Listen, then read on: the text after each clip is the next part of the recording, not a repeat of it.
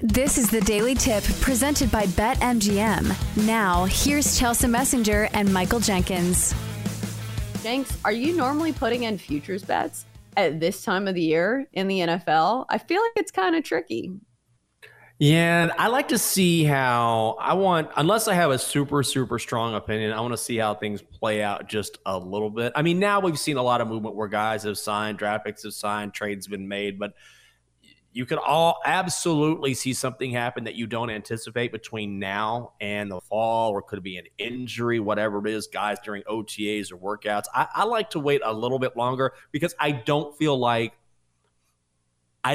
there's going to be any sort of seismic shift in the odds, barring some sort of injury or barring some sort of major trade or something that shifts things. So why not get a little bit more information? At least that's the way I play it. I'm not a huge futures bettor, but I have now, of course, being the degen that I am, I have looked at college football futures and win totals. But yeah, right now is a little too early for me as far as NFL is concerned.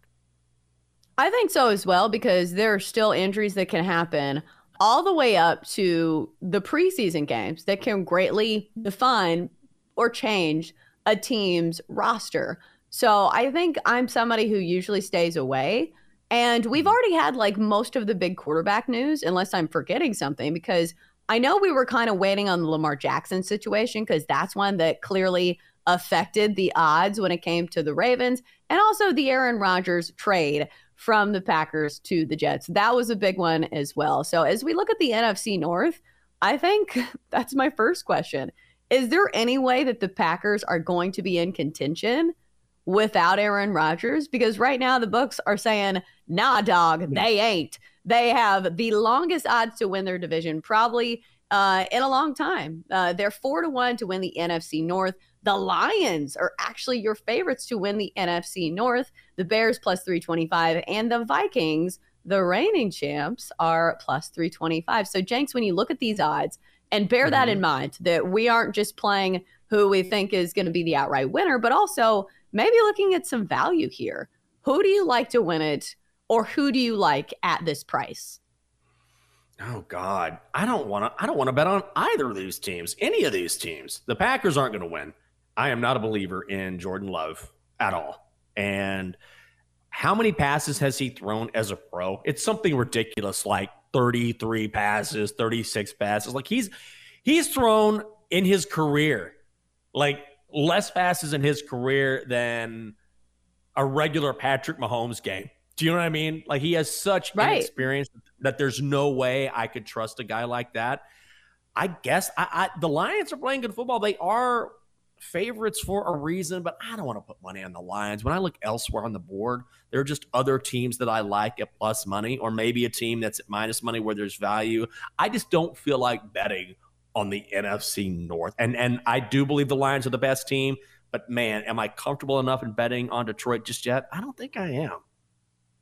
Is there a team at plus 325 that you're willing to take a shot on? Because I think that's what I'm asking as well, because I think this is a division that's way more wide open than it has been in the past, just simply because Aaron Rodgers is gone. You ask Bears fans, and I feel like they couldn't be happier that this guy is finally out of their division. Do we think the Bears have a shot? Because I think of those two teams, maybe I'm going to go with the Bears here. They've had a great draft. I think I am squarely on the side of thinking that Justin Fields is a good quarterback.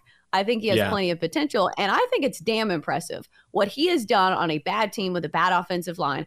I don't care if people are saying, well, he's a running quarterback. Who cares? He makes a difference for his team, and especially in a division where I think it's very winnable. And the Lions as favorites, I think that is the drawback for me, because, God, I want to believe in Dan Campbell. I want to believe in this team, but it just still feels like maybe they're a year away from winning some of these close games. Because even, last year they would have leads, they would blow them. Yeah. They would mismanage the game in those situations. And then finally the Vikings, because I looked at this. I was like, well, the Vikings won the division last year. And even if you don't like Kirk Cousins, we're talking about a regular season bet here. And I'll say this about the Vikings. Last year, good in the regular season. The problem is their defense. And we're seeing all these grades saying the Vikings did absolutely terrible in the offseason so far. They haven't signed any big free agents. Their draft, they just didn't have that many picks to start with. And everybody's like, well, C-. How much do you put that into your handicap? Do you think these draft grades matter, or do you think it's too early to tell and it's simply, trying to predict? Like, it's the same as when, giving any draft grade for a team. It's largely dependent on how the draft pick does. So it seems a little early to tell. It's very difficult to make an impact as a rookie. There are players that do it, absolutely, but it's really a crapshoot, particularly when you talk about a quarterback, for example, right? So if you're looking at most rookie quarterbacks in the NFL, yes, there are exceptions to the rule. But for the most part, it just takes time to adjust. You mentioned Justin Fields. I think it's a perfect example of the guy showed a lot of flashes, and yet there was a rumbling for a while during the offseason. Well, the Bears might get rid of Justin Fields. I'm like, you got to be out of your mind for a second. Like, give the guy a little time to develop. So, yeah, there are guys like maybe a Sauce Gardner came in immediate for the Jets, immediate impact. But I don't, unless it's a player that I'm really sure about that fills a huge position of need, because sometimes teams will draft just best player available, not necessarily go after need, then maybe I say, okay, that will factor into my handicap. For the most part, I don't put a whole lot of impetus on a rookie making an impact that immediately makes a team better. Maybe someone on the offensive line, someone like that. But for me, if you're talking about the NFC North, I like the Vikings. Their defense is a real issue. I don't mind the Bears. It's just that the problem with the Bears is I want to see Justin Fields have time to throw. Like that always mystified me too. It's like, it doesn't matter who you put behind that line. They're not going to have time to throw, so it doesn't matter who it is. You have to protect the quarterback first and foremost. I would lean towards the Vikings at plus 325. But back to your original question, as far as rookie classes go, there are certain instances where a player can have an immediate impact. But on the whole, that's just the way the NFL works. It takes time to adjust to the speed of the game. Well, here's an instance where a rookie is certainly going to make an impact on a team's future this year in particular. We're looking at the NFC South and the Panthers, who just got Bryce Young as their quarterback, who one would imagine he's probably going to be the starter. They're plus 350 to win the division, which is the third best odds behind the Saints, plus 125. Derek Carr, their new quarterback, behind the Falcons at plus 275. Your dude, Bijan Robinson, going to their team to be their running back. And then we have the Bucs at 5-1. Is there anything interesting in this division that you might put a sprinkle on? Yeah, I like the Saints a lot at plus 125. Plus money for New Orleans, a team that finally has their quarterback. They have a great defense, probably the best defense in the entire division, and now they have a quarterback who can finally distribute to the different weapons on that Saints offense. And honestly, this is partially about the Saints being better. They certainly should, but also it's a fade of everyone else. Desmond Ridder is going to be the quarterback for the Falcons. Yeah, I don't think so. I love Bryce Young. Do I think he's going to lead the Panthers to immediate success? No. Again, he's still a rookie.